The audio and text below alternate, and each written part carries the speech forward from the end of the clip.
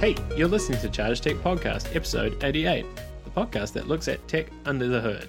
I'm your host, Owen Williams, and joining me today is your co-host, Zach Grosser. What should we talk about today, Zach? I have an idea for a new little section for us to try while Freddie's not here. Oh my god. Is we just bring a piece of news to the table that the other person probably hasn't heard yet and just get gut reaction. Okay. It's sort of like a micro hot take section. Oh no, now I'm scared. So I've got one prepared. This all transpired because I was looking through Google News right before recording to see if there's anything to talk about, and it's like it's not real news, but I think it's funny. I'm scared already. All right, are you ready? I'm just gonna read you the headline. Oh no, now I want a parody news. Okay, continue. Are you ready? Yeah, I'm ready. Vitamin water. Are you familiar with vitamin water? Yes. Okay. Vitamin water is offering $100,000 if you can stay off smartphones for a year. That is horrible. They will give you a quote unquote. This is a CNBC article, so maybe some of the other articles have. How will they prove it? Different. Well, that's what I was going to get to. They offer you what they call a 1996 era cell phone. Oh my god. You're allowed to use laptops still, and devices like Google Home and Amazon Echo are okay. Before you can claim the prize, you must submit to a lie detector test. No, oh come on, those you can just like spend the whole year practicing. They're literally not real. I've got one for you. Okay, it's actually kind of upsetting though. It's not. Okay. Wait, hold on. Would you do the $100,000 to not use a smartphone? Yeah, it sounds like being paid to do something great. Okay, Facebook is launching. Oh no, a cryptocurrency. Oh god, that sucks. They have a team of 50 people working on blockchain and Messenger. Okay, this stresses me out. This stresses me out so much. Would you like to destabilize the world economy through an app? Because we can do it. Didn't they already destabilize a lot of the world economy? What if it was currency? Oh man, this sucks. It makes me think of the people that were like mining Bitcoin in your browser when you without your permission. And they were like, "What's wrong with that? Nothing. We're just using the CPU. It's available. We're just making money off of you." Oh my god, I'm sorry, that was such a downer, but it's also just like I find it actually hysterical that they on their worst privacy year, all of the like every time I'm like, oh, will they? Oh my god, actually, rewind. I've got a better one.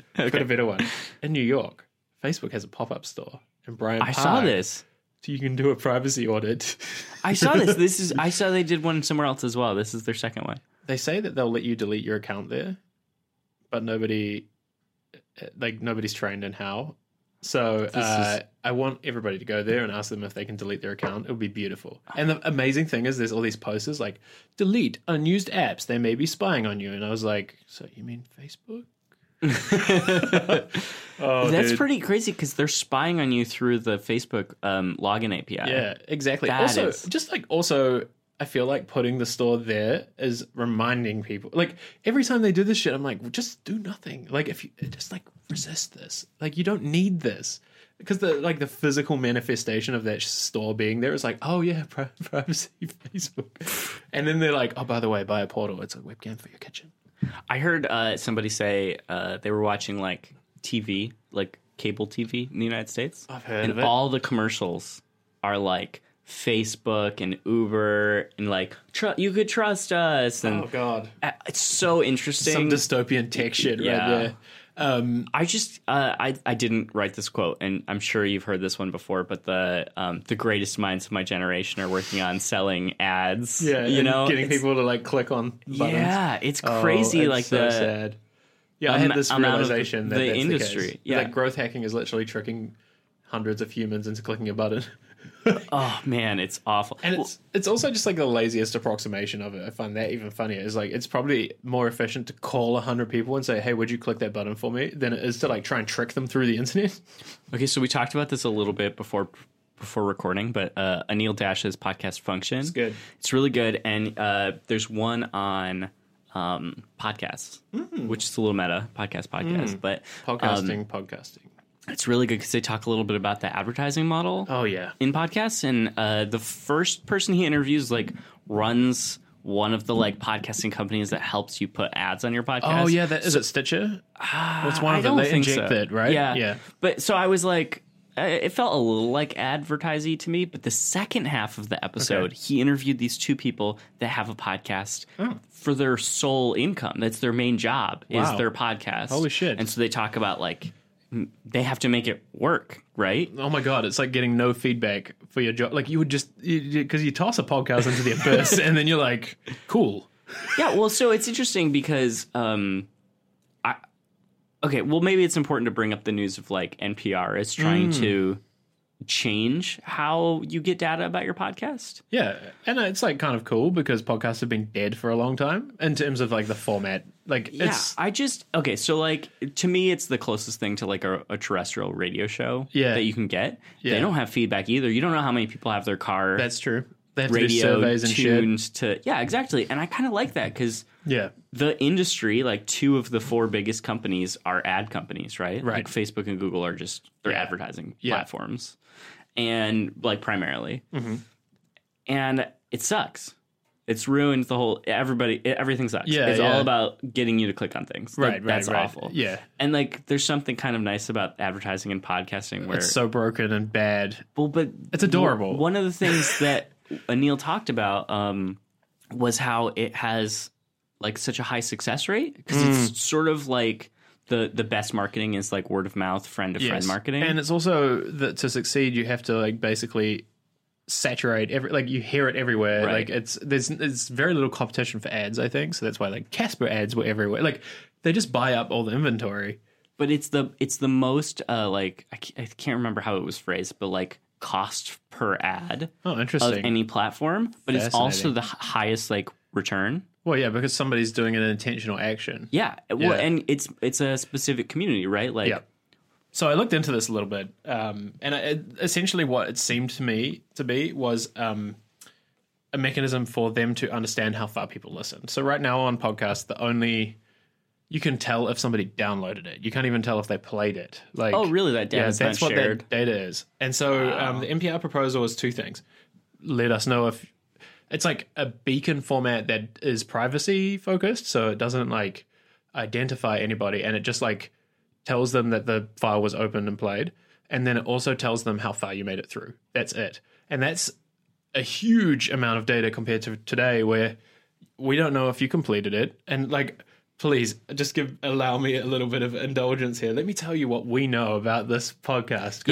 Let's do that. So we use Simplecast on the back end of our podcast. Which is just like a podcast provider. So you like upload the thing there and they deal with distribution and Hosting. whatever other shit that is necessary, dealing with Apple, I guess. And like there's all that stuff that you have to do. I just set up another podcast. It's so much work. It is insane. Well, it's also so much work because it's like janky. Like you're like, I will go apply at Apple. I will apply at this. Like there's no Spotify for podcasts still. Right. Like Pocket Casts actually, in theory, should host a backend for that stuff. Yeah, that you can do. You can share links. Okay, here's an example of what we can see in the back end. Okay, so you're about to get some insights into our juicy non-data. Okay, so we can see that we had downloads. We had 2,000 downloads this week, which is very cool. There's like this nice graph that actually is going up. Nice. About total downloads, and then there's downloads per episode, and it's just like, it's actually, I love this graph. I'll put it in the screenshot because it's so pointless. It's like everybody downloads it on the day you ship it because that's how RSS readers work. Yeah, everyone has auto download turned on. Yeah. And then we get latest 10 episodes, how they did, where everybody was. So US, UK, Netherlands is our top 3. That's it. And then what app they use. That is I love this because Charge has been around long enough that you've got like hundreds of apps listed in every what app. Podcast like, app, and Winamp is in here. Yeah, dude. There's also one person who listens on Amazon Echo, but that's like, all you can see. Literally, somebody said, "Alexa, play Charge Tech Podcast." Yeah, exactly, and it worked. I guess. I hope I set off somebody's Alexa. Set off yours. I think it actually is playing something. Alexa, stop it. You could just leave that in there. This is staying in the podcast. So my house is bugged. So what actually changed about a year ago is Apple decided for 5 minutes it had the attention span to invest in podcasts. So they announced this thing in Podcast Connect. I'm sorry if this is like a random tangent, but Oh, I like it. it's fascinating because there was no feedback, and I guess that's my argument for the NPR thing is it might fix some problems that podcasters have in terms of like it's just hard to know what the fuck is happening. I totally agree, but I also think that this is bad because right now, for the most part, I know there's a couple big companies, but for the most part, podcasts are all independent creators.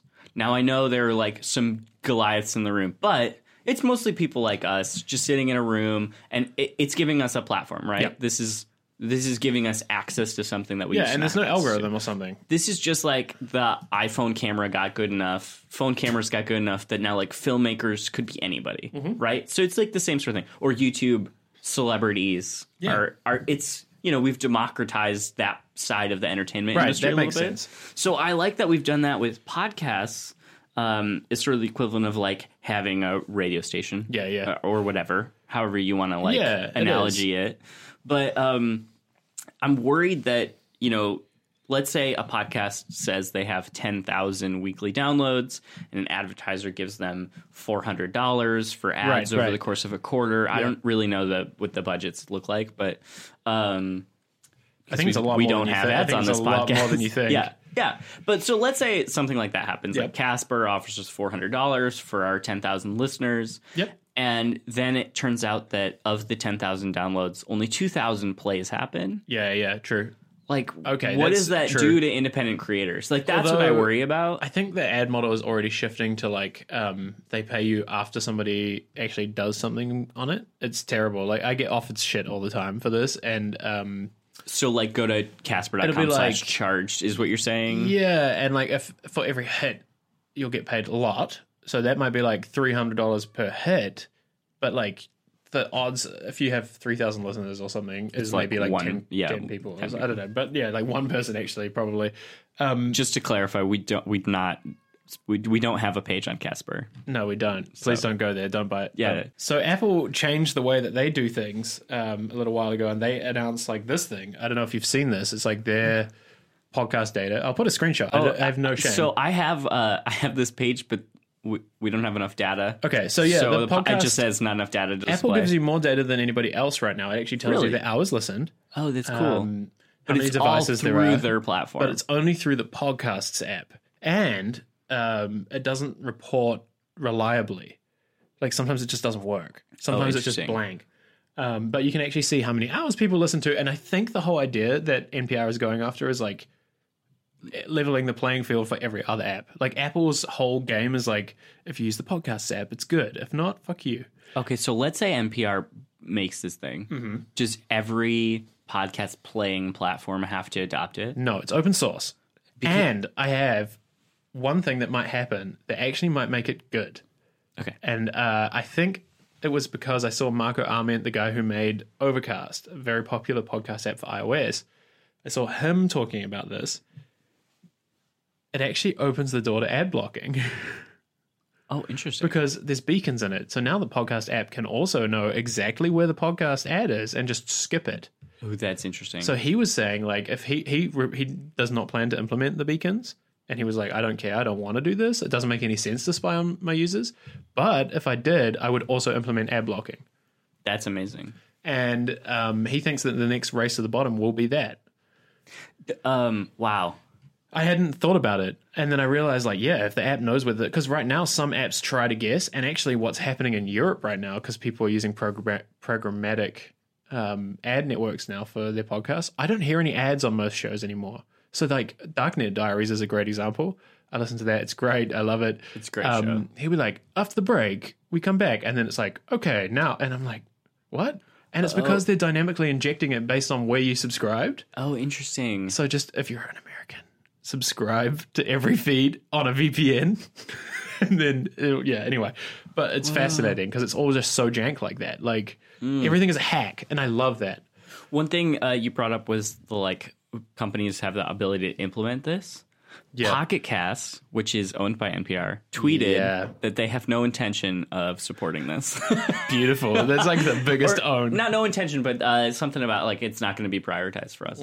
So we'll put that tweet. Yeah. Yeah. Friggin' pwned, man. What the fuck? Okay, so that was just a whole rabbit hole, but I think, like, that's interesting. I just, like, honestly, at this point, I just wish somebody would...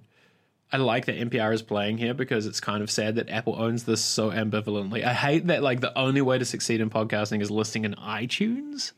Like... Yeah. it's just, like, so shit. I just wish they would, like, I know they're a walled garden, but, like, make it so I can, like, go to the Apple Podcasts website and stream. Well, this is, again, Put why it I on like Android. Google Podcasts is great for that reason, because you show and search. And, like, it's just there. It's just MP3s. It's all open. It's indexed on my website. I want to agree with you, but I can't listen to Apple Podcasts on my iPad. No, that's fine. Well, Google Podcasts work on an iPad. No, I'm sorry. That's what I meant. Google Podcasts. Yeah, it works. You just have to download the Google app. Oh, It works. That's That's a the weird crazy hack, thing is it 'cause works through anything. I have the Google Podcast app on my Yeah. phone and on my Chromebook. Yeah, I know. It's And I was like, oh, I can't listen to it everywhere. anywhere the so- Google app is, it works. Interesting. Yeah, and I like that approach because they're like, okay, well, if you have an RSS feed and MP3 sitting somewhere, we'll index it. We don't care if you list it or not. Just mark it as a podcast. And I'm like, that's actually kind of cool. One more thing while we're still talking about podcasts. Okay, so Spotify is like making bets on podcasts, right? And We get a lot of people listening on that these days. so it's interesting because I set up this new podcast and they were the first one to approve us. We were like, Spotify? yeah, we were Wow. like listed by Simplecast because that's where we're hosting it also. Yeah. So like the Simplecast player works. The Interesting. Simplecast has like a URL where Yeah, you can yeah. go listen to it. That was the first one. Spotify, once we applied, approved us way before Apple Which did. is weird because we struggled to get this on there I know. originally. They well, Simplecast is really cool because they have like an FAQ about like how to get on all the different platforms. Neat. Okay. And they were like, well, Spotify right now doesn't have like a portal yet for you to like apply. Oh. So we'll do it for you. You like write us. They have like a form Wow. and they bulk submit them to Spotify. And then Spotify has someone on their team like that talks to Simplecast that like approves them. So we just got like added really fast. But what's really interesting is I've started to hear ads in podcasts. Subscribe to us on Spotify must be Spotify doing- and Audible. The two of them are, I both recently in the past week heard podcasts asking you to subscribe Weird. on Spotify and Audible. It's weird because like I haven't even tried to listen to a podcast on Spotify. Like I never even thought of it. So I have because I wanted to see what it was like to listen to this Sure. show. Yeah. Is it in there? Yeah, Oh. Charge Tech Podcast on Spotify. But it's kind of weird because you can't create a playlist with just like the feeds. Oh shit. You can't have. It's not like my podcasts and then Yeah. it's all of the ones you subscribe to with all the new releases. Yeah. It's like You Charge Tech Podcast, and then you click on it and it's just lists all the episodes. Oh god. So it doesn't. It's not quite like a podcast player yet. It makes sense though that it would be in there if I think about it. Like I'm already using this app all day. Like it makes sense. It'd be cool if you could make playlists that also had music in them. Like just this is my shit for today. Like Oh, I like that. interesting. So Pedro, our friend Pedro, what's up? What up? He tweeted his like Spotify Wrapped like end of Oh, year, yeah. and Charge Tech was his most yeah. listened to podcast. So I saw that. he must use Spotify. Yeah, there you to go. listen We have to. one listener. Yeah, there you go. That's it. He's the one. No, I'm sure people are using it.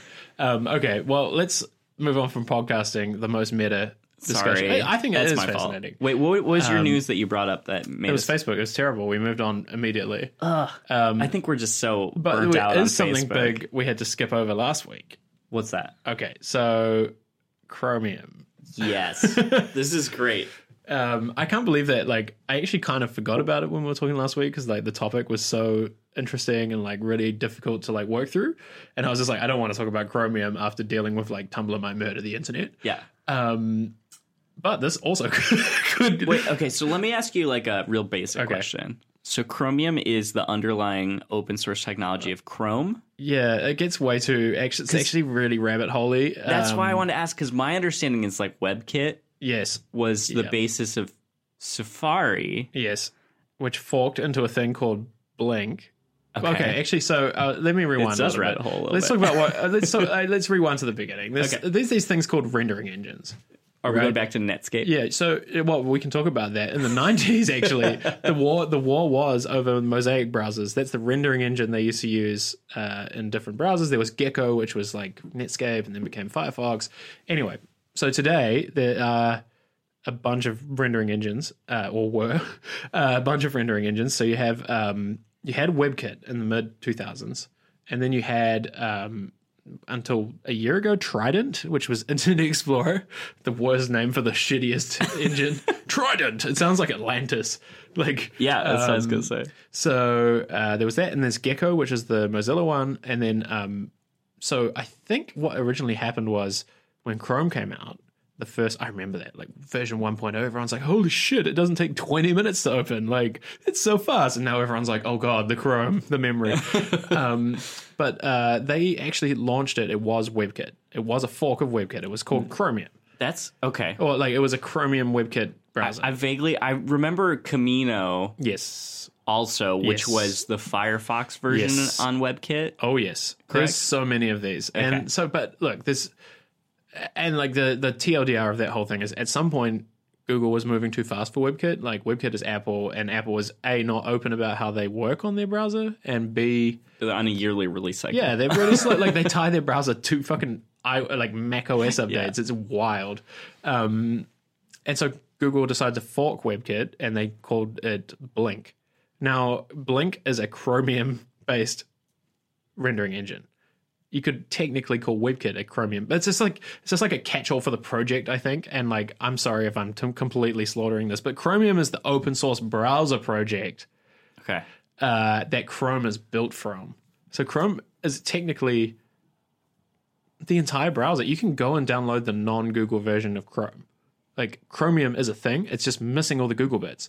Chrome itself is just Chromium with Google shit. But Google made Chromium? Google runs Chromium, but it's open source. Okay. So, All right. and this is actually like a really key point before we move forward, is it's a genius way to make it look like you are, and maybe actually you are, but it makes you, the optics of this are really smart. An open source project, which anybody can contribute to for the browser, you're definitely the ones that you're going to benefit from. Right. And it's all just like mostly Google engineers working on it, but this is the key point, is it is open source. You can go and make a Chromium-based browser for yourself tomorrow if you want. And those exist. So there's a browser called Opera. Opera? Yeah, Oprah. Oprah, that's the TV show. Oprah Winfrey. Yeah, Oprah Winfrey browser. That would... I'm surprised this hasn't happened. You know what? If Oprah made an operating system, that's what I would use. Oprah OS? I- OOS? I Okay, would anyway. I would use it. Rabbit hole. I love it. OS Winfrey. Oh my God. Stedman OS. Yeah. All Zach, right. you've got these like loaded up already. Okay, so there's a number of those. There's another one called Brave. We'll come back to that in a minute. There's a bunch of others. So now the actual news. All after all of this, and now like I think you have to understand all of that to even get there. Microsoft has announced that they're going to use Chromium for their browser, and that news is confusing for two reasons. First of all, what the hell? I think I know the answer here, but you go first. Yeah, okay. So it's confusing because they spent the last 25 years building their own browser. Like, This is like if Apple was like Chrome comes on your Mac now. yeah, it's like, it's just like if Apple was like suddenly like, no, iMessage works everywhere, which will never happen, to be clear. But it's just a big move. It's a big move. And so Microsoft isn't killing their browser. I keep seeing headlines about this. Microsoft is not killing their browser. Edge, the new version, like Edge is the reboot of Microsoft Explorer, Internet Explorer. Okay. And they actually built a new browser engine for that I didn't want to get into, called MS Edge. It's 2 years old, and they gave up, and that matters. Did they get sued by the guitarist from YouTube? Oh my god! The Edge. No, I don't know, but we can find out. Oh my god! So anyway, so they're doing that, and then B, they're actually going to contribute to the project, and they're actually going to expend a serious amount of resources making Chromium work great everywhere, bringing it to the Mac. So Edge browser will work on Mac, and Cool. C3. They, like, as part of this actually means that the only browser that is not cross-platform is now Safari. The only browser in the market that's not cross-platform is Safari. Wow. Okay. Now, didn't Safari come for?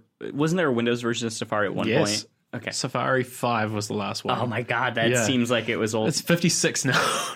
But it's crazy because that was only like 3 or 4 years ago. It was Windows 7, I think, when they stopped it. But So I think this makes sense, though, right? Microsoft just bought GitHub, and GitHub maintains the open source project Electron. Hey. And Electron is, I think, there's lots of haters out there, but it's the future platform, right? yeah, exactly. I mean, it's look, everything's Electron on my. I mean, I work on a Chromebook because all of those things were built for Electron apps to work on okay, so Mac let's and talk Windows. about Electron. Now, Electron, I love Electron. Dog whistle for Mac people. If you want to say, if you just whisper the word Electron on Twitter, like 12 Mac developers will come out and say, "Oh, my RAM." It's true. It's like screenshots of the system monitor. It's so dumb. It just drives me crazy. But just for I think it's important to explain what it is. Electron is a project.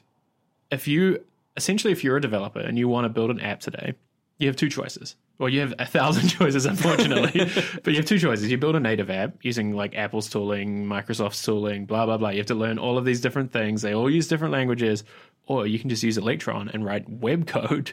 And Electron lets you access system APIs. So Electron lets you send native push notifications. It lets you run in the background. It lets you sync. You can do shit that makes it seem like a desktop app while writing one code base and then working everywhere. You do still have to do hacks for each platform, but they're just web. It's just web shit. This is how Slack works. This is how Figma works. Discord. This is how Discord. I mean, there's hundreds. Every app I can think of that's been released in the last year is Electron. Notion. I haven't looked at it since before the GitHub took over the project, but I used to go to the Electron website and they listed here's there's thousands. a couple hundred apps that are built on Spotify Electron. actually is really interesting because it's not an Electron app. They wrote their own version of Electron, but it's still web code, and I think this matters. And so the reason that we're talking about Electron is actually it does have a flaw. It does have one big problem, and I think everyone will agree, is it does have resource management issues, but not as bad as they're construed to be. First of all, Slack had them for a long time, but that's because Slack is a pretty hard application to run, I would argue. Yeah. And also you're signed into 11 teams. Shut the fuck up. These people are it's using a gig of RAM, and then they post a screenshot and they've got 10 teams on there. I'm no shit, dumbass. And you've got GIFs in all of them. Yeah, I know. Yes, I agree. It's actually the most popular Electron app I just realized is also owned by Microsoft now. Is this Atom? Visual Studio Code. Interesting. And they own Atom. But Visual Studio Code is the best Electron app I know of. I've heard a lot of good things about it. this. It barely feels like an Electron app. It works on everything. It blends. It's just the only reason that people have a bad taste for these apps is they were kind of coded badly at first. Slack has largely fixed the issues with theirs. I posted a screenshot the other day. It's 200 megs of RAM with 15 teams. It's fine. Discord, it's fine. And all of this rewinds into, I wrote about this last week, but you can read it. I'll put it in the show notes. But if you are a business and you're building any app right now, fuck building a native app. You almost certainly started with a website, right? And now you want a desktop app. Why would you go and maintain another code base? Why would you're gonna have to go hire a Mac engineer, a Windows engineer, system? Your releases will be slow. Slack was a native app. They would spend they're not that fast. They would be so slow at shipping things because they'd have to release. This is actually what killed HipChat, I would argue. The original app used to be native, and then they pivoted to WebViews, which was before Electron, and then they just got owned by it. And there's a reason that nobody releases these things. Anyway, so all of this is very ranty and whatever. Fuck, I just get really so Chromium is being adopted by Microsoft. So that's the big news. I think that's the big thing because the browser, it matters because I would consider using Edge if it was based on something good. Edge is a really nice browser, except it's using this thing. Yeah, I don't know. I got stuck in the Chromebook world a little bit, and the browser with extensions and websites being full apps sort of became its own operating system platform. That's essentially what Microsoft is going for. Okay, that's interesting. I think so. And this is so much context, but Windows 10 for years, Microsoft has been trying to make apps a thing. Like, they're like, oh, make an app for the Windows platform. Like, please, God, we have a store. Like, please, somebody, one app. So they've been doing that for years, and they had this custom shit. But like a year and a half ago, they were like, okay, if you have a progressive web app, submit it to the store. It's a native app. Amazing. And everyone was like, what? And progressive web apps are basically like what you would wrap your Electron, like you would wrap Electron around it. It's like, it works in the background. It's all that shit. It works on mobile. It really is. You can send notifications with it. It's really good.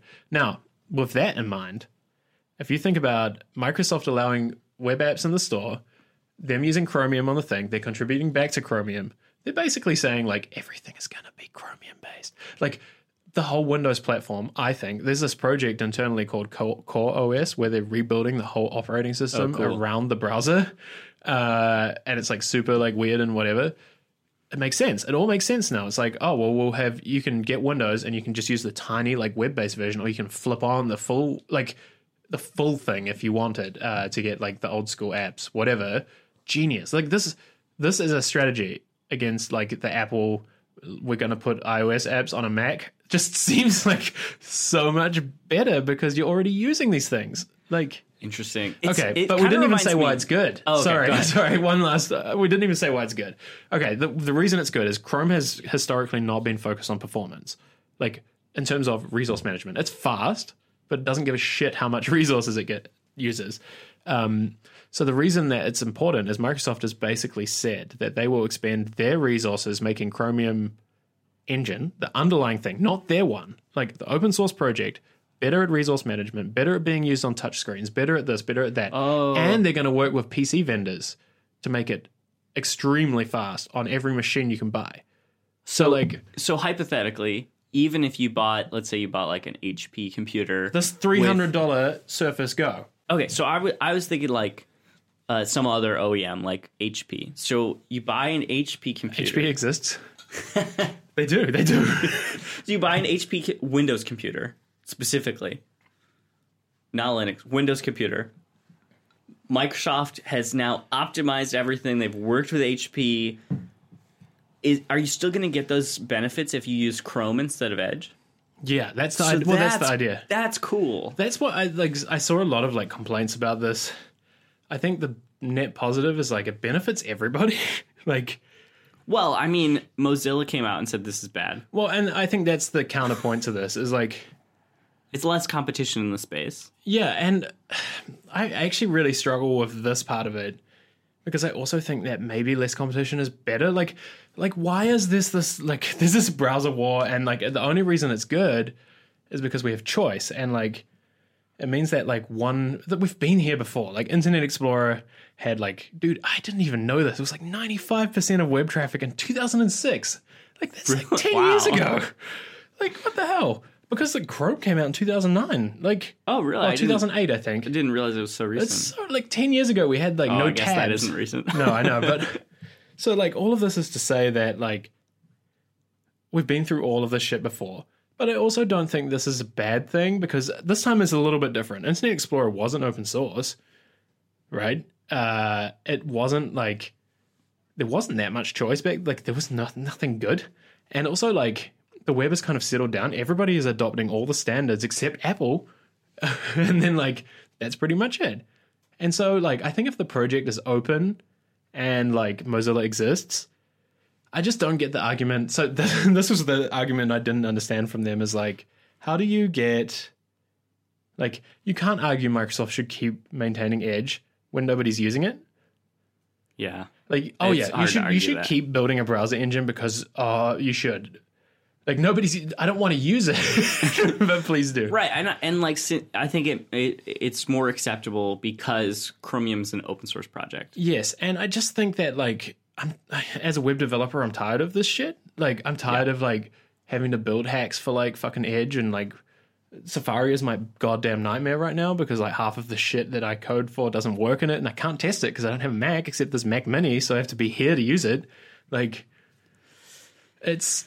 Oof, yeah. I think that the net positive out of this is like Chrome is going to get real good, like any Chrome based browser, and there's competition on top of that. Like I think all of this actually needs what Google needs to do is give the Chromium project to a foundation. They will never do that because I think that they know it's not in their interests, but they should do it.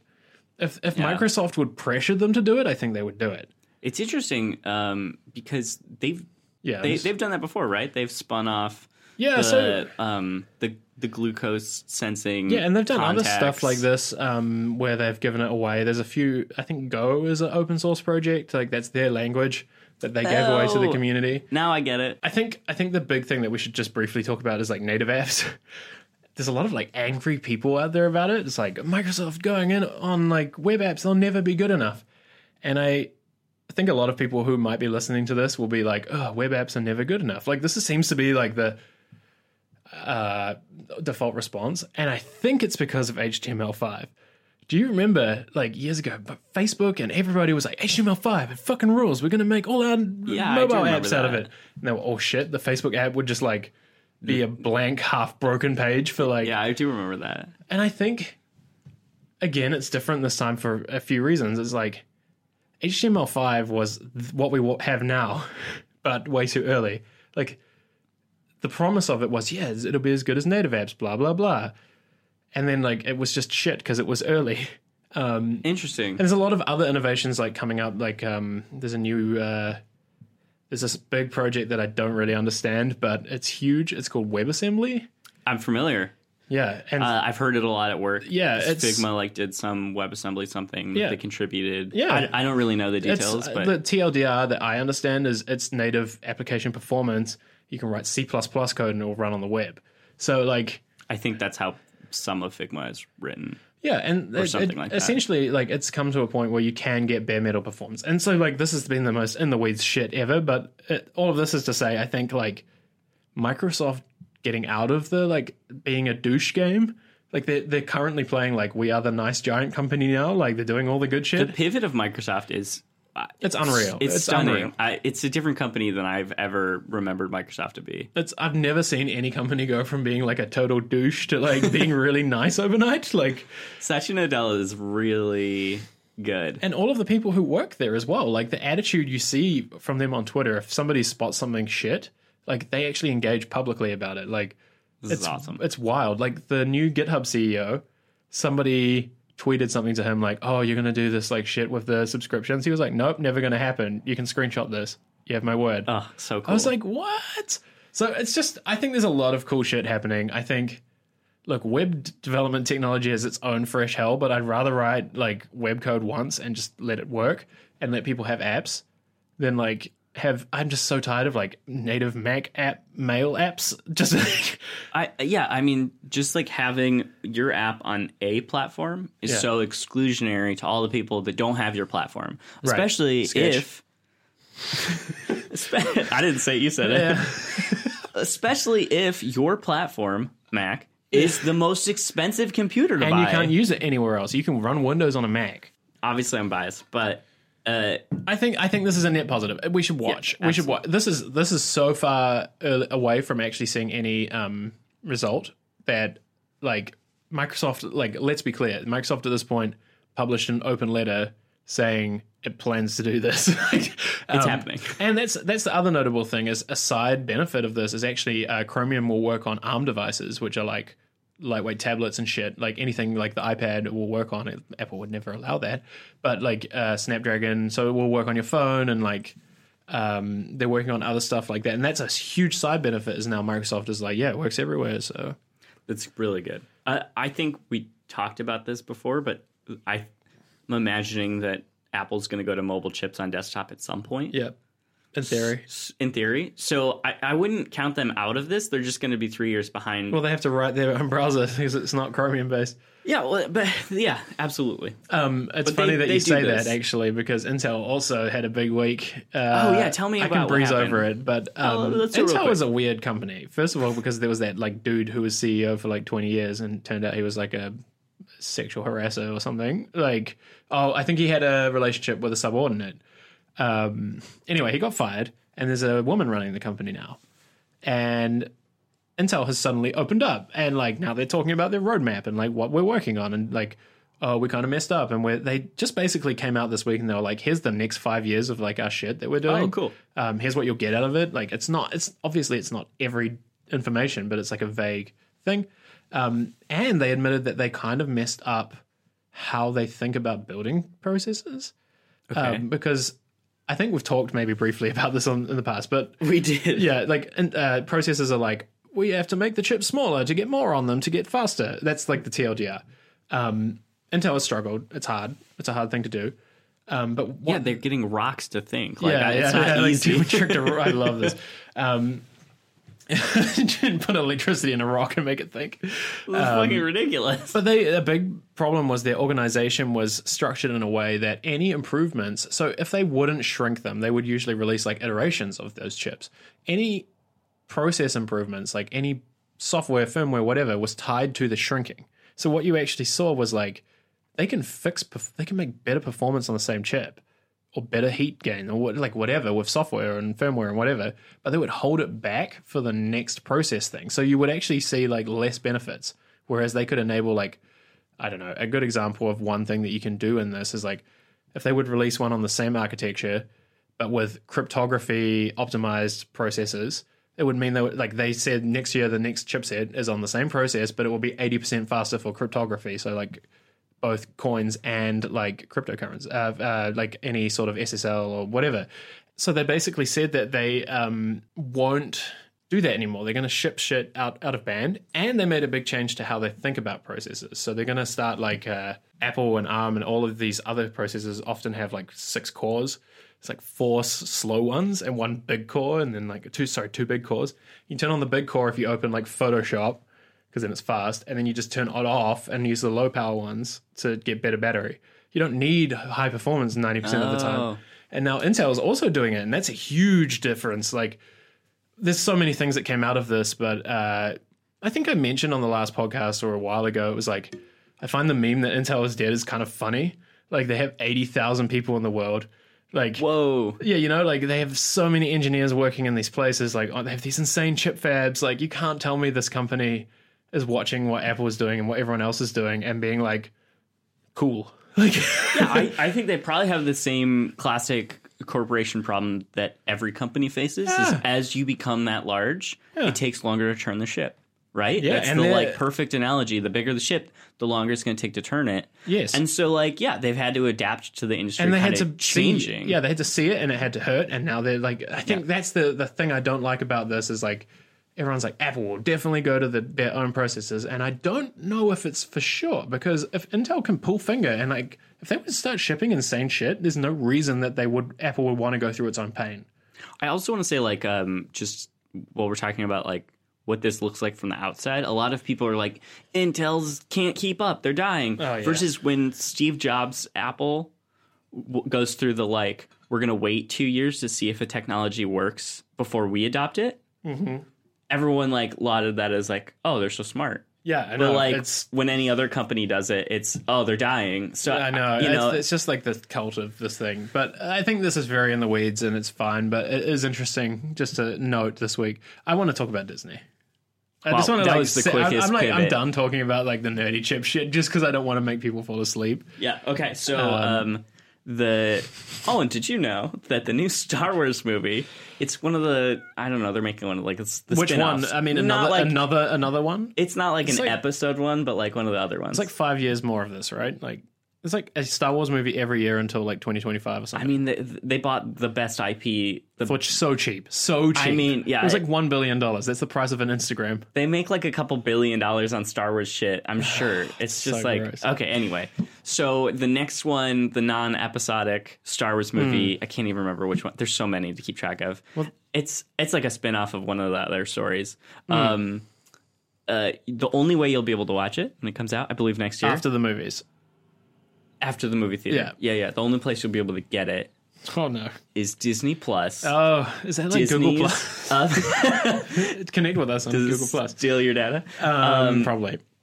Oh god, yeah. So I remember them. They pulled all their shit from everywhere else a while ago. Like, they've been removing their they're stuff. Starting to remove. Yeah, it. they've been removing their stuff from Netflix. Well, do you remember the Disney Vault? Do you know the concept? The Disney Vault is still around. Okay, so it's like they take a DVD that they sell, And then they're like, it's in the Disney vault, so we don't sell it for 2 years. So you can't buy Lion King. Often it's up to 10 years. Like Lion Holy King wasn't available so they sell it and you can't buy it after that. You can't get it on DVD. It's something you don't think about, and then they re-release it. Yeah, they're like, do you want to watch Lion King? You but they watch do it with on streaming as well. You watch it on ABC Family the one time a year we play it, or you go see Lion King on Broadway. Or you go to the Pirate Bay and you can download it at any time, because this is such an archaic way of thinking, Disney. Anyway, but look, it's... I actually was thinking about this. I think we're in the golden age of streaming right now. It's about to get real shit. I completely disagree, but let's go ahead. Well, I agree. I agree with you that it's shit. However, I think it's about to get way worse. Okay, so let me just share why I think it's shit. You used to pay a cable provider like Time Warner, Comcast in the United States, which sucks. They used to charge way too much money for it. Still do. But yeah, they still do. But you pay for it, and then you get like, I don't know, 70 channels, depending on what year and place we're talking about. Mm-hmm. And they're all from different people. Yeah. And then streaming services are now very popular. And it's like, you have to pay Netflix per month. You have to pay HBO per month. You have to pay Hulu per month. Oh, yeah. You're going to have to pay Disney Plus per month. Yeah. It's like, we're regressing to like all of these separate platforms are now each money. And if you add that all up, it's probably more than I was paying for 70 channels. I will argue, however, that at some point around about like a year ago, it was actually pretty good. Like you could go to Netflix and get most of it, except if you were talking about TV shows. Yeah, like you have to like do some Amazon but then it started shit. fragmenting out real bad. Like there was iTunes, Google Play, like fucking Netflix, like everything. And now it's going to get into sub-brands. Like we're talking about like, it'll be Netflix, Amazon, blah, blah, blah, and then Disney and fucking Marvel and like isn't Marvel Disney? Well, yeah, it'll be on Disney Plus. And this is why Disney Plus is so nefarious, though, is like it basically locks all the good shit that they acquired over the years. Shit, to a service that you have to pay to get access to on an ongoing basis just for the Disney shit.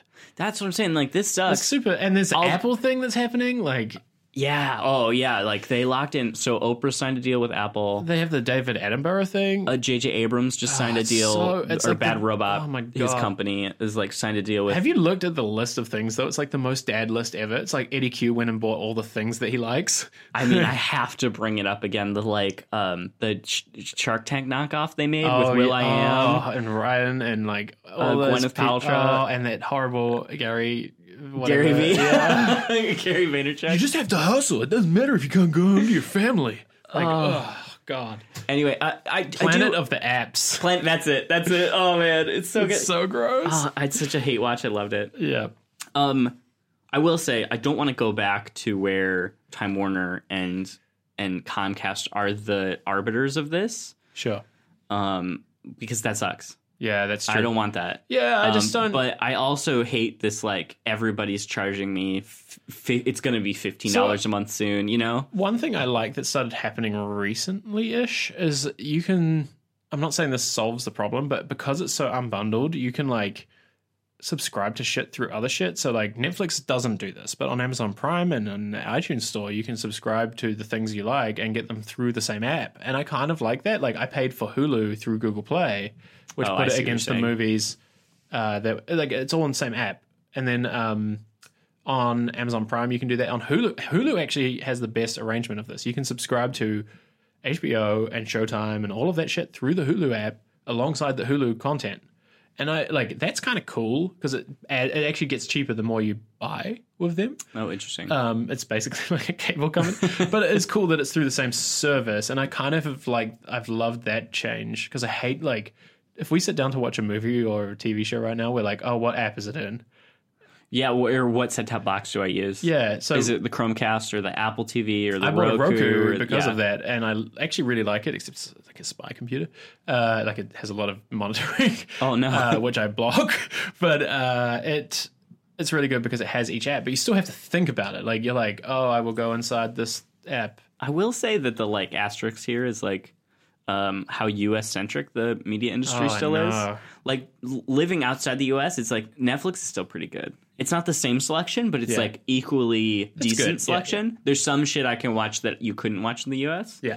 But like trying to watch HBO anything Yeah. It's like, oh, you got to spoof your DNS, Yeah, and then because like they have- figure that out, and then it doesn't work for a month. They have and- local HBO here. Like, you have to subscribe through some local provider, but it's and like- it's shit. Yeah, it's not the same It's like thing. HBO Nordic app, and it's Ugh. bad. Like, it's so backward, but it's because it's such an old school company. Yeah, and so it's, I just, Look, Anyway, it's just weird. that's- It's a weird. It's just the I whole- wanted to bring it up. the whole industry, I would say, looks different depending on where you are. It's amazing, really. Yes, I agree. What's amazing to me is that Spotify happens so rampantly in the music industry, and it's just like not as effective in this industry still. Like Spotify stamped out piracy, basically. Like it's still there, but as a thing, it like went away because it was so easy to get shit. It Piracy also- has not gone down on content like TV shows and movies. Yeah, I still have to like buy stuff on iTunes to Yeah, watch. it's rubbish. There's some because- stuff you literally cannot buy. Yeah, Like I just have to get it otherwise. yeah. You know. Well, we wanted to do like a Oscar recap, like watch Sick. a bunch of the Oscar movies, Yeah. and we like can't find any of them. Yeah. They're like, "Where's the closest movie theater playing this movie?" And it's like New York City. Yeah, because it also time delayed here sometimes. It's so rubbish. Okay, Google. One last thing about Google, and then we should Wait, shush. one more thing please. about streaming. It's like a lot of artists say they don't make as much money because of Yeah. streaming services like Spotify and Pandora. I'm curious how. I mean, like the industry does not like Netflix. Is Disney like doing this to get its money? I think Disney is really scared of what's happening with Netflix and with Apple, which are paying to make their own movies and running their own studios out of them because it threatens their fundamental business model. So Right, I think they're just trying to fucking cut it. Stay relevant. Yeah, I think they're trying to hurt Netflix where it really will hurt to the point that they can't become a movie studio. Like, or it just like start. Like, I think all of this is just shit tactics for eventually happens, which is Disney matters less. Like. Or Disney buys Netflix. Yeah, but Disney is just a nostalgia machine. Like it used to be very like they have some good originals, but they have you can see it in Pixar. Pixar didn't really used to do this, but they are a sequel machine now. Like original IP out of Pixar is not that common anymore. Most shit that they ship is like Cars 5. Have like, you read Creativity Toy Story Inc? 6? Oh yeah, yeah. Creativity it's fantastic. Inc. by Ed Catmull is like a really good book. It's a good book. Yeah. But it also points out a lot of their problems as Yeah, well. Like, exactly. and having come into Disney, it's made it even harder, I think, for them to. Disney likes money. Like, I get it. What giant corporation doesn't? Yeah. So it's. I just like the Marvel movies. Like it's just the same movie, I'm but so tired of it. Okay, Oh my let's move on. that's probably going to be the comment that I get the most hate about. Me too. Okay, That's why it's like, let's keep it going. I think that we could talk about Google for 5 seconds or 5 minutes max because it was so uneventful. It's fantastic. The only thing the that's Google worth hearing. bringing up is Sundar Pichai. He had to face a congressional a Senate hearing. panel. Yeah, I always forget which one it is. It doesn't matter. This week it was very similar in format to the Facebook one. Basically, it's just like been a year of these CEOs being dragged in front of old dudes to be asked random questions. And man, it just went exactly how I expected. I was kind of hoping that they would be harder on him. Like, I feel like they had a few like trial runs at this year. Like they had Sweaty Zuck there, like, come on. But damn, man, it was really embarrassing. So I watched it all. It was 3.5 hours long. Oh god. And a lot of it was, there were two things that they wanted to raise. It was like kind of one was there was that Google Plus leak. Like they ask you about Google Plus, and I was like, okay, like fine. And like it's important that they do, but the other one was just like they're a big company and it's kind of monopolistic, and like it's maybe we should do something about this. But the questions were just terrible. There was one dude who like spent 10 minutes trying to get Sundar Pichai to admit to rigging the search results in favor of like the left. And he was like, "Why? All I could find was bad news about the health bill. Why is that?" The Republican healthcare bill. Yeah, they Oh were my like, God. why is all of the search results negative? And it's And, like, like, because the bill kills people. Dude, you I could don't see know. it on his face. All he wanted to say was like, maybe the bill was bad. Like, but he couldn't, obviously.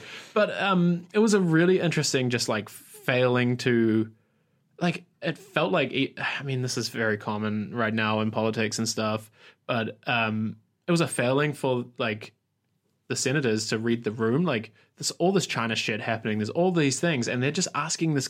They drag this guy who's earning $100 million a year, exploiting the economy, like all this shit, getting away with it. They drag him all the way there. Finally, he's in the room to ask them questions, and they ask, like, one guy was like, "Oh, why does my tweets get why do my search results get flagged as hate speech all the It's time? like And I'm because they're hate speech. yeah, it's because it's racist. And it's just it was 3 hours of just like insane questions. My favorite one was Stephen King, who asked him all this shit about monitoring on an iPhone, and then after 10 minutes of talking, Sundar was just like, well, it's an iPhone and we don't make that. Yeah, though the thing that I would point out, Steve King is like a Klan member. Yeah, like this guy is the most vile, It was awful, xenophobic, racist, horrible person. So like, let's not forget that when we're also dragging him for being a fucking idiot. Yeah, exactly. But it's like, oh, surprise! The racist Klan guy is also dumb. It's true. It's a shame though, because there were some decent lines of questioning that like they had obviously prepared for. That, you know, like for example, the one that I always want to see answered is the location one. Like, well, we all know that Google uses your location data for all sorts of shit, including ads, and they kept asking them about this. It's like, you know, if I take my phone over there, will Google know about that? Of course the fucking answer is yes. There's no way on any device on the planet, including an iPhone, to not have Google know that you did that. It's just how like this service works. We'll put it in the show notes. There's a New York Times article about really location tracking that's really, really good. And man, it was so annoying because he was able to deflect it every time. And like, if Google had to open up that data, it would be absolutely shocking. There's no way that you can use a phone properly without turning it on. Same on the Apple iPhone. Like, Apple's location services are ridiculous. Like, you can't use your GPS in your phone without reporting it to the maker of your phone. Anyway, it was just I only even said at the start that I wanted to talk about it briefly because it was so pointless. And I'm so bummed out that like they squandered this, whereas the Facebook one, in contrast to this, in the UK recently, was just like, it was really good. We didn't get any more information about it, but we did learn that they just like aren't willing to put up with the shit anymore. Like they spent 2 hours just like berating a guy, which was satisfying because they used the format against him. But I think the problem is actually the format, right? Because they're bringing these charismatic CEOs to this open thing who were able to prepare for days and do opposition research and shit, with a bunch of old dudes who don't even understand this shit. Like, this format is so shit because those old dudes, I'm not saying they're dumb, but maybe they are, but they're just smart at different things. Well, they've got, like, they've prepared, they've got the good questions, but they don't have the knowledge as soon as he has a comeback. We need term limits in Congress, and we need younger people to run. Well, also just, like, maybe this format should be changed to have people, like, advisors there as well. Like, maybe the government could bring their smart IT guy who's allowed to be like, no, that's bullshit. Like, it feels like it's not fair because whoever is defending Zuckerberg, Sundar, they know about the product. They know and other people don't. Like, it's frustrating. It bums me out. In New Zealand, we have a lot of interesting stuff happening in politics because we just got young people into government. Like, there's a 25-year-old that's an MP in New Zealand. We have a 36-year-old prime minister, a woman who actually understands this shit, and I love that. Like, it's completely changed how you think about it already, and it's kind of interesting. They're debating making cannabis legal in New Zealand right now. Oh, interesting. And it's interesting to see how all the old people are grappling with, like, this young person is there trying to explain to them that, like, by making it illegal right now, you're actually making young people abuse other substances. So, like, maybe just, like, loosen it a little bit. And they kind of get it and that's what I'm, I guess, arguing for is, like, please bring smarter, like, just bring new voices. It's a shame. And Sundar, one last thing on that, was so much better than Zuck at, like, answering this. Oh, my God. That guy knows what he's doing. Yeah. First of all, I kind of... He's still very nerdy and like whatever. Yeah, of course. He's an engineer. That's what was charming about him is I'm going to get hate mail for that one too. I know. What's charming about him was he was a human, right? He wasn't like Zuck, who was just like slimy about everything, like whatever. Like it felt like Zuck was just like taking pleasure out of like shaming them, or he was freaking out. Those are the two states he was in. Sundar was extremely chill. And he was so slow and articulate with his responses, it was wild. Okay, so obviously I don't know the details. I wasn't there. Yeah. But Sundar Pichai earned his role. He worked his way into that position. Yeah, he was like, he came in a junior. Yeah, he worked his way into that position. Mark, he'd started a Hot or Not app and just hasn't left. Yeah. So, like, he's not prepared for these sort of things. Yeah. Where Sundar Pichai is, like, literally grew himself to be good at public speaking, to be good at answering hard questions on the spot. Yeah. that's how it worked. Yeah, you know, yeah. like He was also the only not shitty man at that company, just to be clear. Like, It sounds they like could've- it. Well, dude, it's crazy. Like, if you think about all the people who could have been promoted to what he was, it was Andy Rubin, Larry Holy Page, shit. all of them, like, fucking Eric Schmidt, like, all of these people were, like, fucking womanizers. Like, it was, and I think he was the only one who wasn't shit in the company. I mean, that we know of. I like yeah, to. I like to exactly. think he's a good person because he seems Yeah. like a good person. But we he's don't also know. worked a lot to get here, and he understands what that absolutely. takes, and I kind of admire that. I will say that he did enable that whole shit, to be fair, where they paid that Yeah, guy. I mean, he had to. He was Yeah. an executive. Yeah. Yeah. But all of this is to say, it's a shame because they dragged him there. It was a really good idea. It felt like we got close to it. And again, I'm not even saying regulate Google. I'm just saying, like, I want to know what they're up to. Yeah. Like, what the Yeah. fuck is happening? I think regulations need to exist so that we can know. Yeah, I think, like, that location thing is a great example of, like, cool. Well, speaking of the location thing, did you know that vitamin water will pay you $100,000? That's like the most late stage capitalism. Is that blog? Is it like late stage capitalism on Yeah, Tumblr? yeah. I love it. It's like all these like posters like house will only cost 100,000 avocados if you buy it now. Oh. Anyway, I think we should close it up there. I think Yeah. that's more than enough.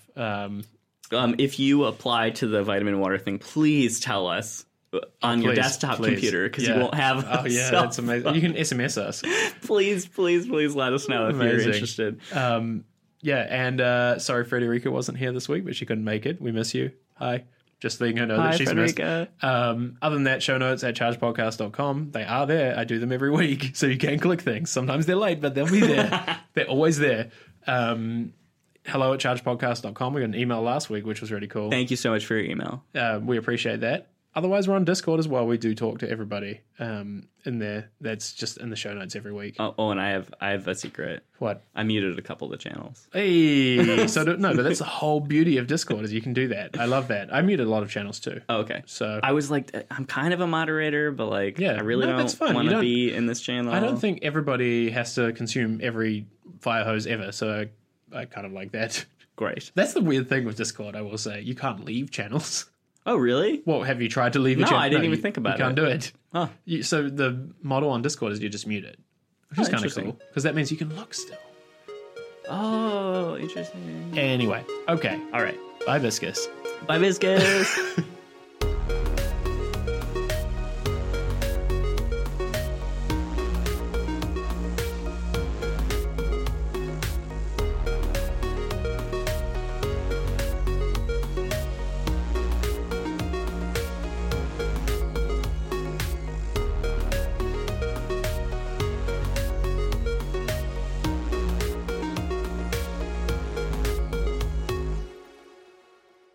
Hey, you're listening to Charge Tech Podcast, episode 88, the podcast that looks at tech under the hood. I'm your host, Owen Williams, and joining me today, co-hosts.